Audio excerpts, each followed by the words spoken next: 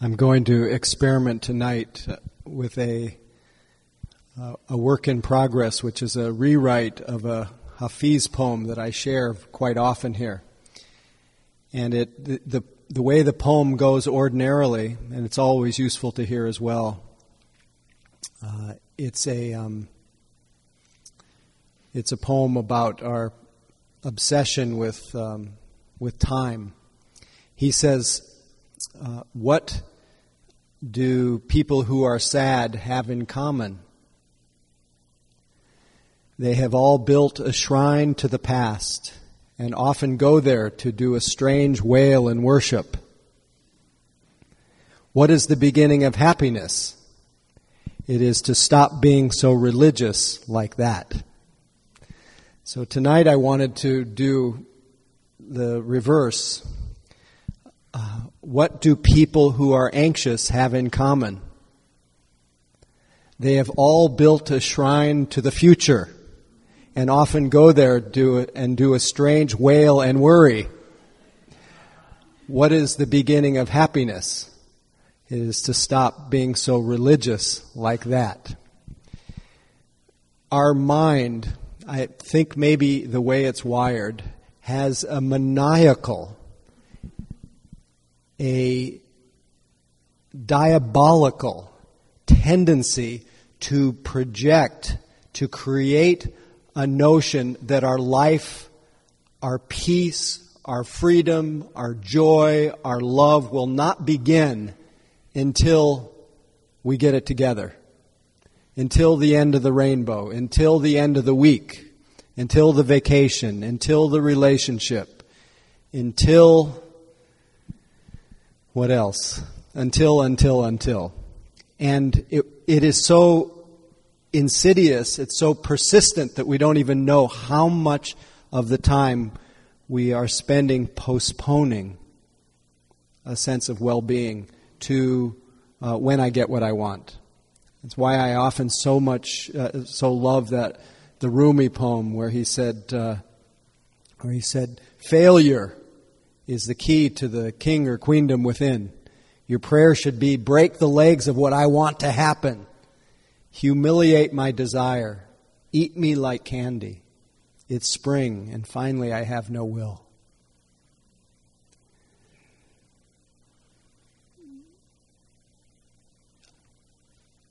We know better than this. We know that the future never arrives because time is always now. Yet our mind will persistently create an image of a future that is that's better than now. And that's when life really starts. And this is precisely what the Buddha was recognizing when he talked about the state of what he called bhava, or the state of becoming. That our mind, it tends to be in reaction to just the various sense experiences that are happening every moment. In reaction to the everyday sense experiences, our mind goes into a search to get rid of the unpleasant, a search to have more of the pleasant, and that spawns a whole world of complications, a whole world of discursive thought that tends to frame our whole identity and tethers our whole sense of well-being and identity to that day when things will work out. Then I can truly live. And the fact is that day never comes. We may get what we want. We may want what we get. But all of that life, while we were in that state, in that persistent view that my life won't start until I get there, all that life goes unlived. All that life gets filled with the effect of that postponement, which is a feeling of anxiety and worry. Because there is always that possibility that future won't deliver. I won't get what I want. I won't want what I get. I will be left unhappy. Meanwhile, the very state of waiting and hoping, the very state of viewing that our life doesn't begin until I finish that project, until I finish my taxes. I've actually been working on my taxes. I'm one of the extenders. And I noticed that sense this weekend as I was plodding through the taxes. I'll be happy when this is over. But fortunately, I've talked about this enough to realize that even in the midst of doing taxes, I don't have to overlook the possibility. I don't have to miss the possibility of the amazingness of even sitting there doing my taxes. Being able to decipher numbers, to be able to, all those things that we can so easily take for granted, things that are so ordinary, and they seem mundanely ordinary when we're busy trying to get away from them. And then when I'm actually doing it, there was a certain joy in entering that stream. But our mind has so habitually inclined toward what's next that it leaves in its wake a chronic feeling of restlessness, worry, and agitation. So the Buddha wanted us to be really, really clear. And of course, when you offer teachings, you're just offering a pointing, you're offering a conceptual framework. But that is what could be considered one Dharma door, one doorway to helping to turn our attention away from turn the light on our usual preoccupation so that at least we can see in real time what I'm doing with my mind. What am I postponing for? What kind of deluded notions am I falling into? But really the teachings are ultimately to make us just stop postponing. Stop looking for anywhere, any moment other than the very one that you're living for your salvation. As I've said many times, I quoted Eckhart Tolle where he says, "There is no salvation in time. You can only be free now. You cannot be free in the future." It's not at the end of this Dharma talk. It's really in the hearing. There's just the hearing, and then listening, just listening, in the feeling your body sitting here, just feeling your body sitting here. That's all. If you look beyond that, other than to just recognize that if you notice that you're looking beyond this present moment, that's a moment of being here, noticing that your mind is projecting. That's fine.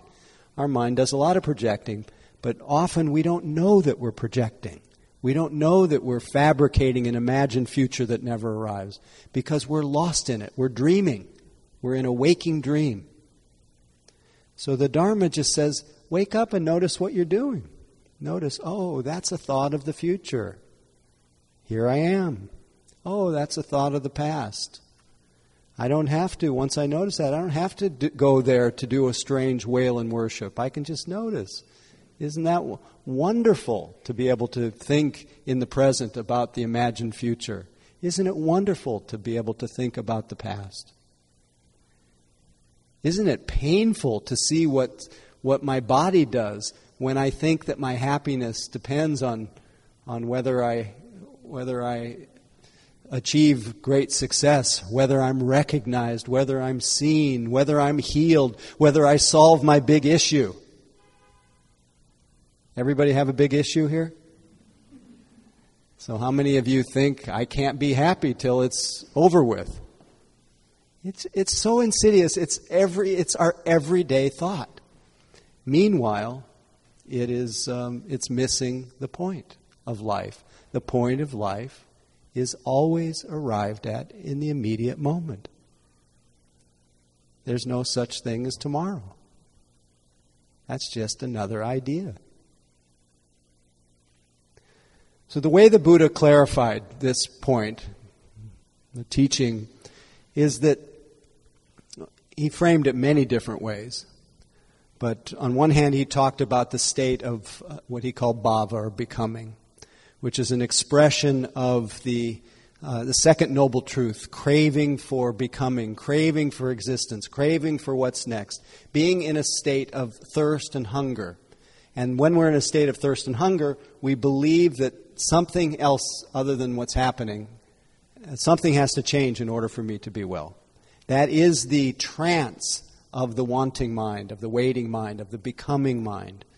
And his instruction for this is to abandon it. But we don't just abandon it. You can't just let it go until you actually see the suffering of holding on. And so he clarified very early in his turning of the wheel of the Dharma and his description of the Four Noble Truths and specifically the Eightfold Path. He says that there is a way to be truly happy. There is a way to be truly happy. And of course, tonight I've been pointing to the place to be truly happy, and that's only now. But he said there's a way to be truly happy. There is a way to be happy in a relative sense, way to have a lot of pleasure, have a good life, have good friends, have good this, good. There are conditions that seeds that you can plant that can lead to generally a very happy life. And if you're a good person, if you act with what he called, and if you cultivate what he called purity of action, you purify your actions, you try not to cause too much harm, you try to take care with your speech, you try to take care with your livelihood, all the things we talk about every week here. You try to take care with your actions, be sensitive to the impact of your actions, impact of what you do, how you do it. Be clear about your motivation for doing things, and generally, or always have your motivation, try to clarify your motivation so that it's not just about looking good, that it's really about being of benefit, of leaving the world a better place than you found it, practicing non-harming, and let that really drive your action so that you try not to cause harm. And this is the first night of Yom Kippur. Last week I talked about Rosh Hashanah, the days of awe, and this is the beginning of the 24 hours of Yom Kippur. Yom Kippur is the Day of Atonement, where you reflect on, if you're one of those middle people or that I talked about last week, that you may not be altogether pure in your actions. This is a time to really reflect on things that you've done that weren't so wholesome, and to set your ship in the right direction and ask for forgiveness, extend forgiveness, and then really try to etch into as they describe it in Judaism, etch into the book of life the intentions of non-harming, essentially. And so I think about my own unwholesome actions, and I think about my impatience and the ways that I'm critical with my family, the ways that I'm aggressive in my speech at times, how short my fuse is in moments, and that's the kind of thing I want to reflect on and not do so much next year, if I make it, if I stay in the game. I may have already been as that third type of person I spoke of last week, I may have been banished from the book of life, but no, I think I'm still in the game. So this is what I want to do, because I know, at least as the Buddha suggested, that if I practice non-harming, I live wisely, not for some other future time, but in real time, I will notice that there is a joy. In fact, the Buddha called it a bliss that comes from blamelessness, a bliss of noticing, of knowing that you're just not leaving a lot of trails from your actions. You don't have to keep replaying something you've said or something you did. You can feel that joy of blamelessness, and that you know that you are offering, by your purity of action, you are offering the gift. This is a twist on the word fearlessness, but the gift of fearlessness to others. That you are showing up truthfully, kindly, authentically, and so people around you don't have to be afraid of you. You're a safe refuge. You're a safe person to be around. And there's a joy in that. There's a joy in being an environment of safety for others, and especially an environment of safety for yourself. So you don't have to be experiencing constantly the effects of what you've said or done or haven't said or done. Does that ring any bells for anyone? Anybody cause any harm this year? Knowingly or unknowingly, by your thoughts, words, or actions? We've all done that. So this is a very important time to ask for and extend forgiveness. And this, in fact, at least in the teachings, and I've seen it from my own experience, from my slowly evolving purification of my actions, I've seen that it leads to a greater sense of well-being. And the Buddha said that this purity of action gives rise to, makes available to us all manner of capacity to enjoy the amazing world of the senses, this sensual world with all its perceptions, its inner sense, with all its myriad colors and shapes, and all the amazing ways that we can experience pleasure. And he called this the happiness of the world of sense pleasures, and that living a wholesome life is the foundation for being able to enjoy the pleasures of the senses. Because if you're really struggling and suffering, replaying over and over, or planning your revenge, or whatever it is that you're doing that's causing harm, you cannot enjoy life at the same time. You can't really take it in. You can't really drink from the amazing well of sensual pleasure that is so effulgent and so present in every moment, and yet it's so easily missed when we're busy noodling about what I said or what I did or what I didn't say or what I didn't do, and we just can't really enjoy our life when we're in that preoccupation with the effects of our actions, among other things. The Buddha called that kind of happiness also, he called it lokiya sukha, worldly happiness, the happiness that comes when conditions are right, when the conditions come together, when you do this, you get that. And that's a kind of pleasure. He also called that kind of happiness, I think I may have even mentioned this last week, he called lokiya sukha also just so that we didn't stop there as a source of true happiness, of reliable happiness, just so we didn't just think that's the end-all and the be-all, even though it's wonderful. He also described this happiness of conditional happiness or the worldly happiness. He called it the happiness of slavery, the happiness of bondage, a happiness that depends on conditions being a certain way, the happiness that is it's bound happiness. It's not unconditional happiness. So when I heard this the first time, I realized, wow. So what I've held most near and dear, getting what I want, I think I've told the story here that I was about 24 years old, and I was traveling in Central America. My cousin was living there at the time, and I went to visit him. And he had this little coffee farm. And I was in this little hammock on the top of a hill, this coffee farm, a lovely place. And I was just rocking in this hammock. And I realized in that moment that just lying there, it was the first time in my whole life, 24 years, by some standards that's not a very long life, but at 24, that was the first time I had ever not wanted to be somewhere else.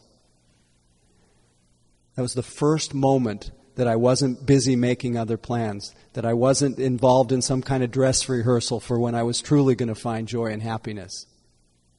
The first moment, and it shocked me. It was like a shock that I had missed basically 24 years while I was busy looking for the next pleasure. Because I hadn't recognized that happiness associated with just being able to enjoy the world of sense pleasures, being addicted to that level of happiness left me with crumbs, with short periods of pleasure, followed by the loss of that pleasure, followed by the mind's need to generate another one to fill the hole that's left after the one before. And that I had gotten on a cycle, on what we call the wheel of samsara, an endless wandering, an endless searching. So I was really just busy, trying to get to the next thing. So it was a wake-up call. And then I got exposed to the teachings of the Buddha, and he said, well, that's not a very refined, it's wonderful to live a good life and to have lots of pleasure, but it's got some dangers and defects. It's unreliable. It's subsumed under the umbrella of the First Noble Truth. It's inherently unsatisfactory. And it just puts you on that wheel. And so like the Buddha, I started meditating a little more intensely. And when I started meditating, I got really happy and really high. Got really turned on by the practice.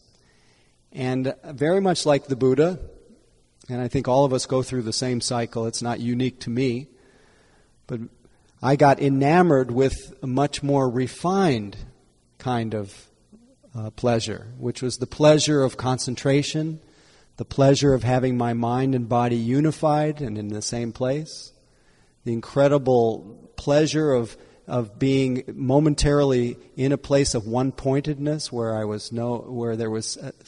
it felt as though there was no separation between me and the world, and I was just happy as a clam. And knew from some of the teachings that this was what the Buddha called purity of mind, the happiness of a concentrated heart and mind. A purity of mind is such a more refined kind of pleasure. And it was very intoxicating. And I know people who've had this kind of experience. Most people who've meditated, have been on meditation retreats, had any kind of sustained period of practice, have experienced these moments where there is purity, where you don't want to be somewhere else, your mind is not moving, you're temporarily free of any preoccupations, you're temporarily free of any of the hindrances of worry, of doubt, of fear, of wanting, of aversion, of dullness. It's just, you're just on fire, just full.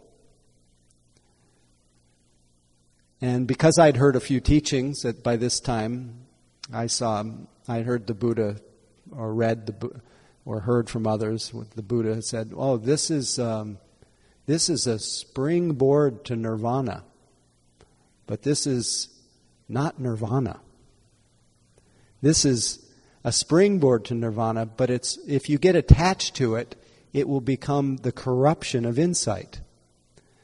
So then I had to somehow navigate this world of seeing the great blessings and benefits of this temporary freedom, but realized, as the Buddha described, that this freedom is still under the umbrella of dukkha. This is still unsatisfactory, still unreliable, still subject to the same decay and change and loss as every other experience you've chased after in your life. Many, many benefits, and highly and very much worth cultivating, but not as an end, not as true happiness. This concentration has never made anybody true happiness, truly happy. Bliss has never made anybody truly happy. And in many cases leaves in its wake that feeling again of some loss, and then the tendency to then fill up the mind with the demand and the urge to replicate that experience again. And what happens? We're off on the wheel again of samsara. It's endless wandering. So the Buddha said, this is all worldly happiness. This is just refined worldly happiness. And you need to aim for something beyond this.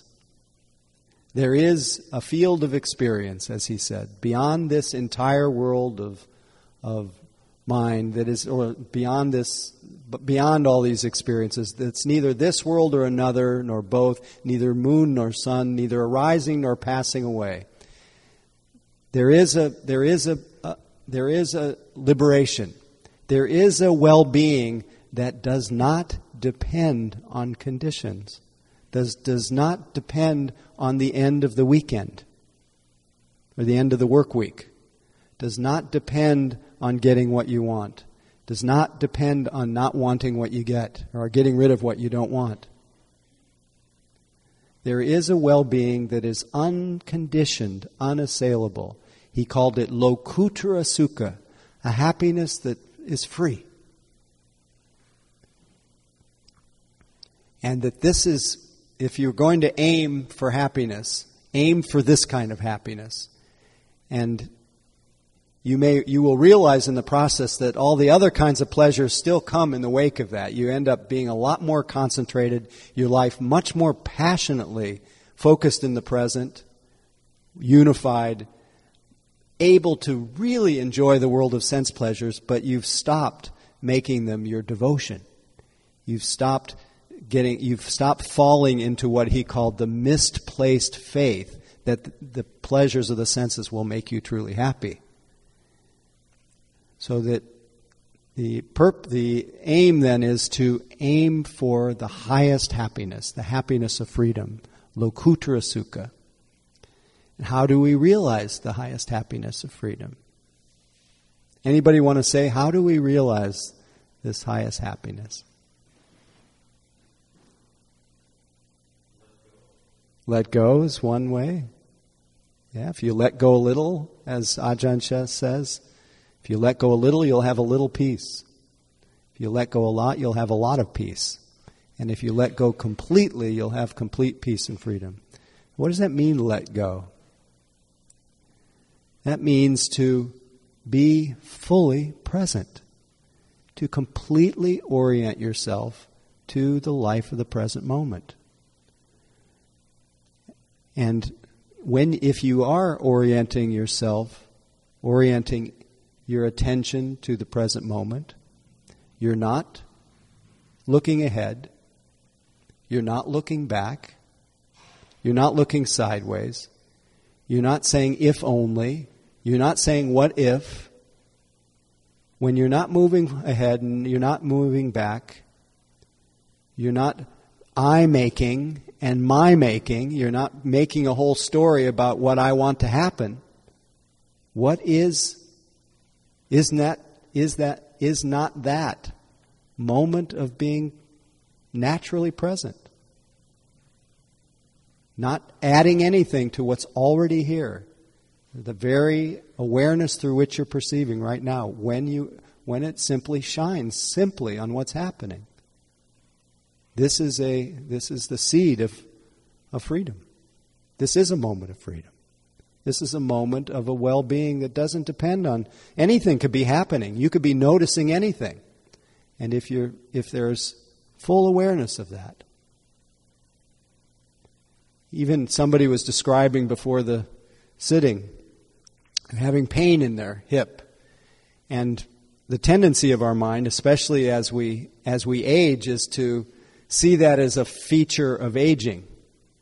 And then our mind will easily go into the story of I am somebody who's getting old, who will eventually become so diminished that this pain is small potatoes compared to what comes next.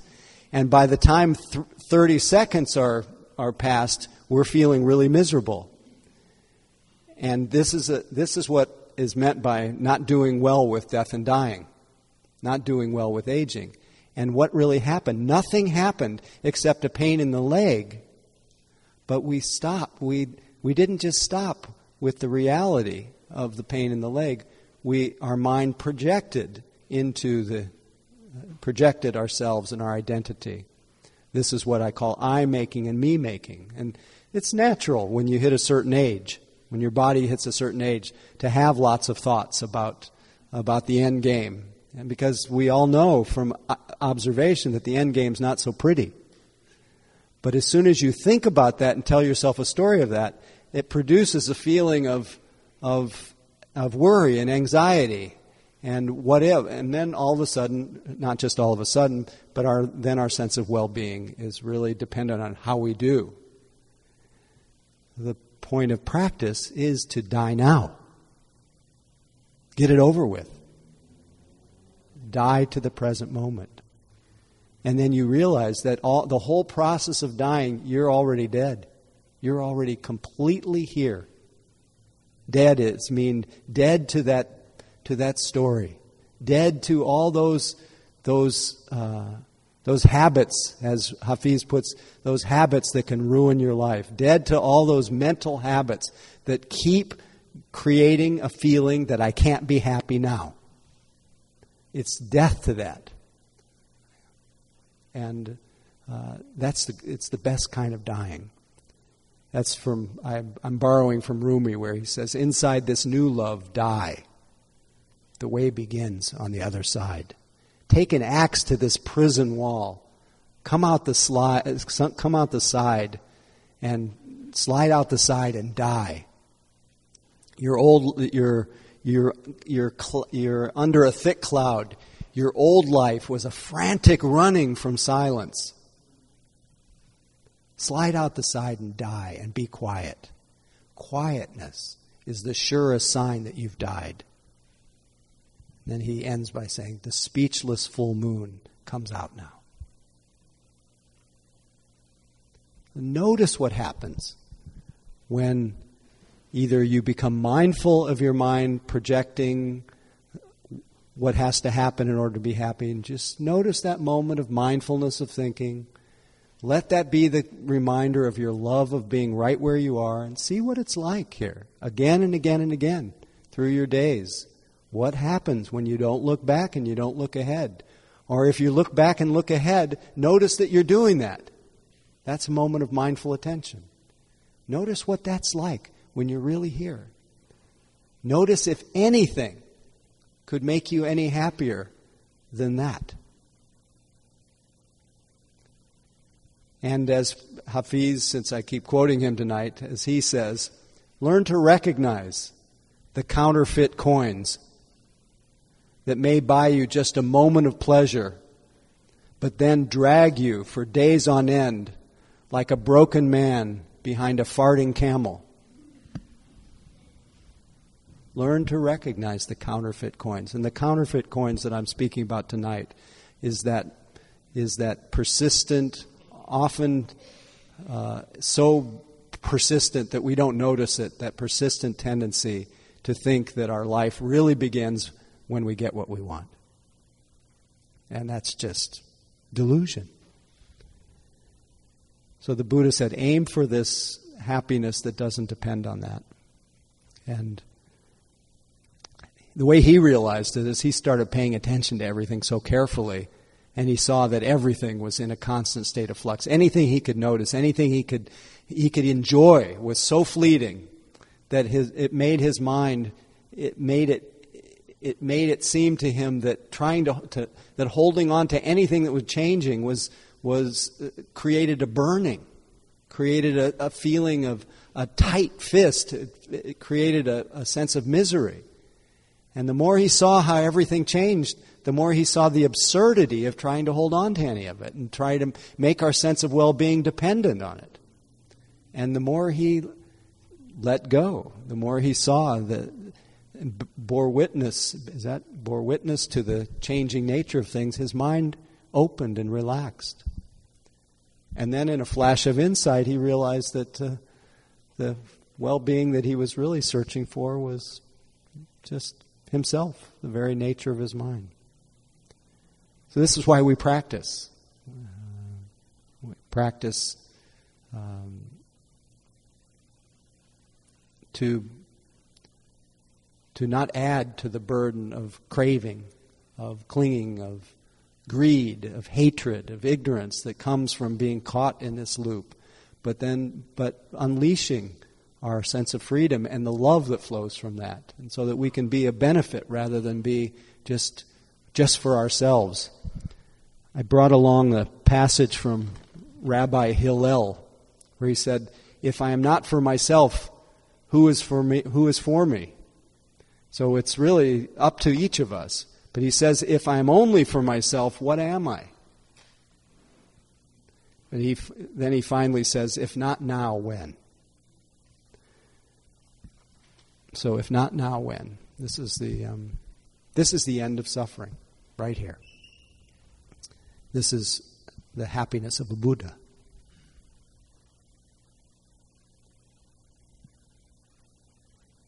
So I think I'll end tonight by just having a few minutes of forgiveness. If each of us could contemplate, consider that if we have done anything or haven't done something, if we've said something or haven't said something, if we've thought something or we haven't thought something that may have caused some suffering to ourselves or others, we, as much as we're able to, first and foremost, to forgive ourselves. And if we've caused any harm knowingly or unknowingly through our thoughts, words, or actions, what we said or haven't said, done or didn't do, thought or didn't think, we can, in this moment, ask for forgiveness to anyone who may have felt harmed by us. And we can also reflect on anyone in our lives, in our whole world, that we have felt harmed by, through their thoughts, what they thought or didn't think, or failed to think, what they did or failed to do, what they said or didn't say. If anyone has caused us any harm, to the best of our ability at this time, we forgive them.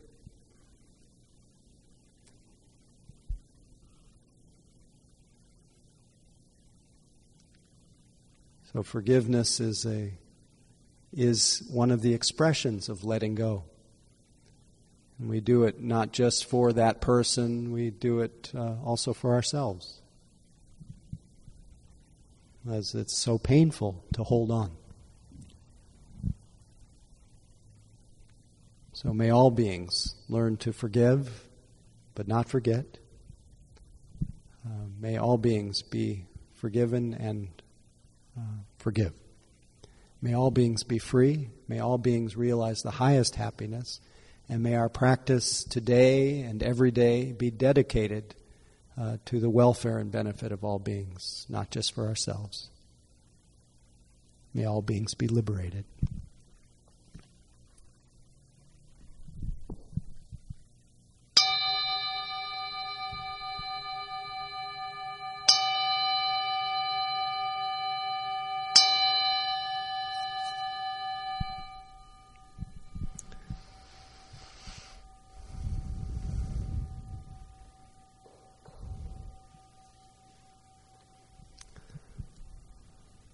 So this conversation, just a reminder, this means that you have to even pay attention to those thoughts. If only I meditated enough. If only I went to enough retreats. And only if I could do the 3-month retreat. If only I could become a monastic. All these versions of postponement. Just see them for what they are. They're thoughts. There are no conditions for happiness. So thanks for listening.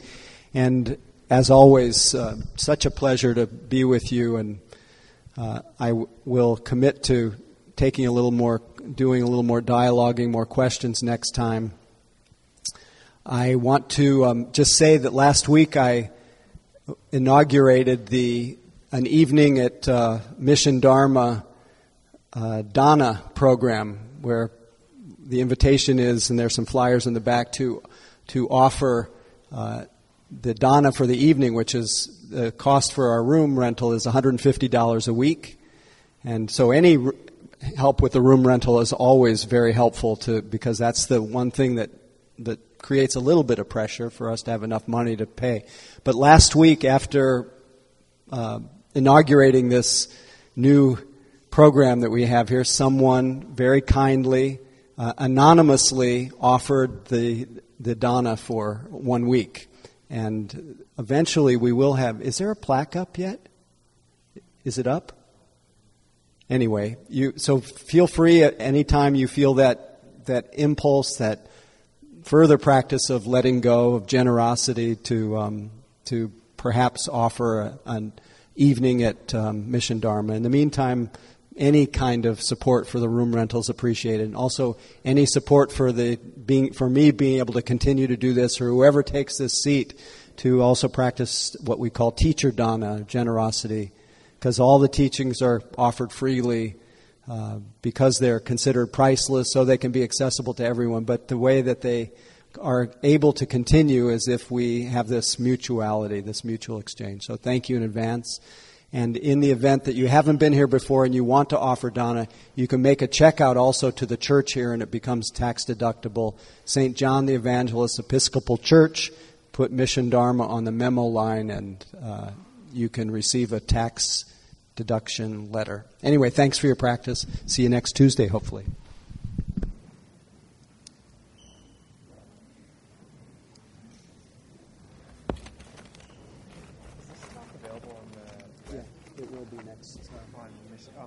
Mission Dharma.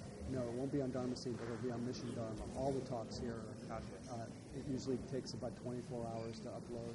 Okay. But the person who generally does it is out of town, but there may be somebody else. Thank you for listening.